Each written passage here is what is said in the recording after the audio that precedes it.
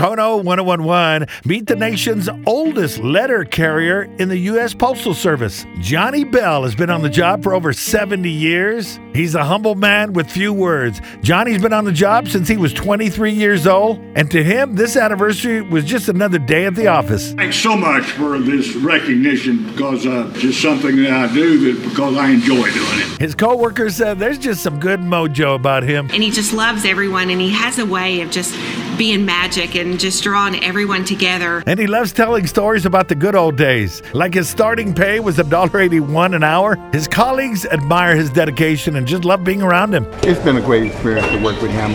70 years is a blessing. Rain or shine, he's been doing it for 70 years. Johnny delivers. If there were more Johnnie Bells around, the Postal Service would be a better place, the world would be at a better place, because that's just who he is. We salute Johnnie Bell and all the postal workers for everything you do.